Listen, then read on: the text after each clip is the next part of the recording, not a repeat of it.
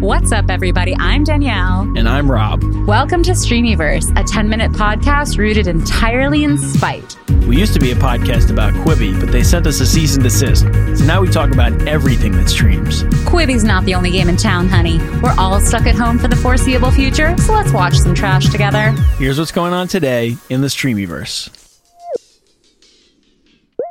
We're starting with a big one today, folks. It's a biggin'. We need to jump right in. There's no time to waste. Quibi is still slipping on the App Store charts, and we need to turn this thing around before it becomes the Titanic of apps. Where are they at in the App Store, Danielle? Oh, gosh. Now I'm going to look it up. Okay, hold on. Last time I looked, they were past the 100 mark. Yeah, I think they fall, they jump up every once in a while because another sector of Jonas Stans uncovers them. They're not, listen, whenever someone asks, how's Quibi doing? I answer with a Dorinda from Real Housewives of New York GIF that says, not well, bitch. And that's how they're doing. They're doing not well, bitch. But I can't even find them on this list. We're going to turn that. They're number 93, Rob. On the free app charts, they're number 93. Okay. So they're still in the top 100. They're in between Chipotle and Photomath, whatever that is. They're below Subway. I'm surprised Chipotle is below Subway. Well, Chipotle's got a lot of issues too. Maybe we'll fix them next. But listen, for right another now, company I want to trash real bad, Subway.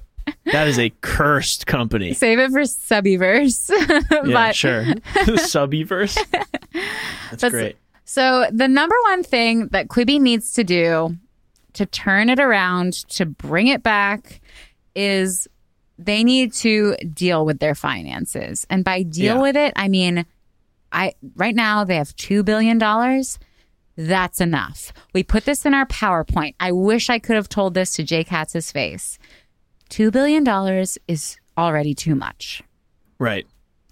And it's, not just the fact that they have a ton of funding.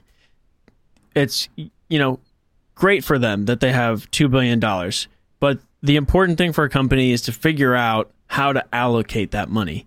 Yes. And the way that we've seen Quibi allocate this money is that they have put a ton of money into celebrity names, into marketing, into flagship features like Turnstile, which we'll talk about in a few minutes. And, they have to get this in order, because what's happening is they've put money into basically shows that are serving as ads for their service, right? Like Chrissy Teigen's Chrissy Court. That is a show, but that show only exists to get people to subscribe to Quibi. Once they get there and they watch that show, they're like, fuck. I mean, they're like, this is not what I'm paying for. No, and hopefully they'll go and discover, they'll still stay on the app and go discover one of the shows that's actually worth their time, like Reno 911 or Agua Donkeys or Floored. But That's a big chance that Quibi's taking. Yeah. And listen, Quibi likes to say, they said this when we interview them, they like to say, we're a startup. When you think of a startup, you think a scrappy, millennial started in, a garage, or if they're lucky, maybe they got $1 million in funding for their first round, right? And it's oh my gosh. And if they can make that startup work on that money, then they've got an exciting product that you want to know about. Whereas Quibi is we're a startup with $2 billion. Right. Why wouldn't that already puts a sour taste in everyone's mouth? Yep. People. And so, especially in 2020. In 2020, people want to eat the rich. Okay? Yeah. So stop. It's not something you should be bragging about at this point. $2 billion in funding is basically like putting a target on your back and saying, come hit me. Exactly. And we've seen this already very specifically. I know so many of you were sending us this link, but Quibi is currently in a courtroom brawl, as described by Deadline, with Echo. And we've talked about this lawsuit before, but now they're in preliminary injunction court hearings. And Quibi is saying, like, this lawsuit is over the Turnstile technology, okay? Yeah. And they're basically, like, Quibi is just a big fat piggy bank for all of these other companies. Why wouldn't you sue Quibi? You know that they have $2 billion. If Quibi was just like, we're just a little company with like $10 million, then no one would be going after them in this way. Yeah. And so what's going on with Echo is that they are claiming that that Echo gave a demonstration of its product, which they are claiming is what Quibi is calling Turnstile. They say they gave a demonstration of their product to a team at Snap under a non-disclosure agreement, and some of the Snap employees later moved to Quibi and worked on Quibi's patented process for switching between landscape and portrait video modes. That is what Echo is alleging here. Right. What do you think about that, Danielle? I have so many thoughts about Turnstile that actually we need a whole other episode for it because we only have like 5 more minutes, because I want to stick on the fact that one of the people, so the reason this made the news freshly again, like we've already weighed in on Quibi versus Echo, and this was before we got the cease and desist, so we were firmly team Quibi. But the new news that came out about it was that the Echo lawsuit is partly being funded, or maybe entirely being funded, by a man named Paul Singer. Elliot Singer. And Elliot Singer, I looked him up on Wikipedia because like everyone was reporting on this as if this was someone I'm supposed to know. I looked him up. He is a billionaire. Billionaire. With clearly time on his hands. And I think he must have a personal vendetta against either Jay Katz or Meg Witt, because I'm sort of like, why are you doing this, dude? I looked him up on Wikipedia. He's a big time funder for the RNC and Republican values. So I'm sort of like, flop. I'm still team, like we were team Quibi before in this lawsuit. I'm still team Quibi, even though we did notice some employees from Echo following us on Twitter. And we know you're listening right now. We know they're listening, Quibi. And just so that the Quibi employees know, you guys didn't buy us off, and that was your mistake, because we're still up for sale. We can be bought, and we will note that Netflix people are following us, Echo people are following us, Hulu people are following us, and Quibi people are following us. Exactly. So we've also read that Quibi has already spent $500 million.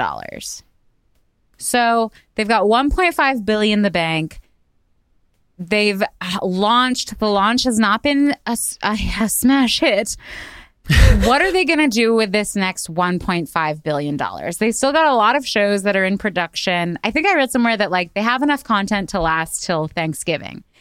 And then they need to get production back up and running, because otherwise, like, what are people going to watch on Quibi? Just like daily essentials of people in their homes. Yeah, reporting on the same 5 facts about coronavirus that everyone already knows.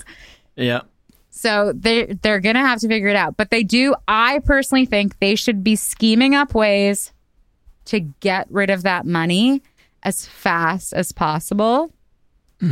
Like, and do not raise any more. Please, God. Because if you cannot make Quibi work with $2 billion, Quibi's not meant to work, honey. Yeah. Like, Rob and I have made Streamyverse work on what? How much does Spreaker cost a month, Rob? $30? Yeah, it's like $30 a month. This was a super low barrier to entry for us.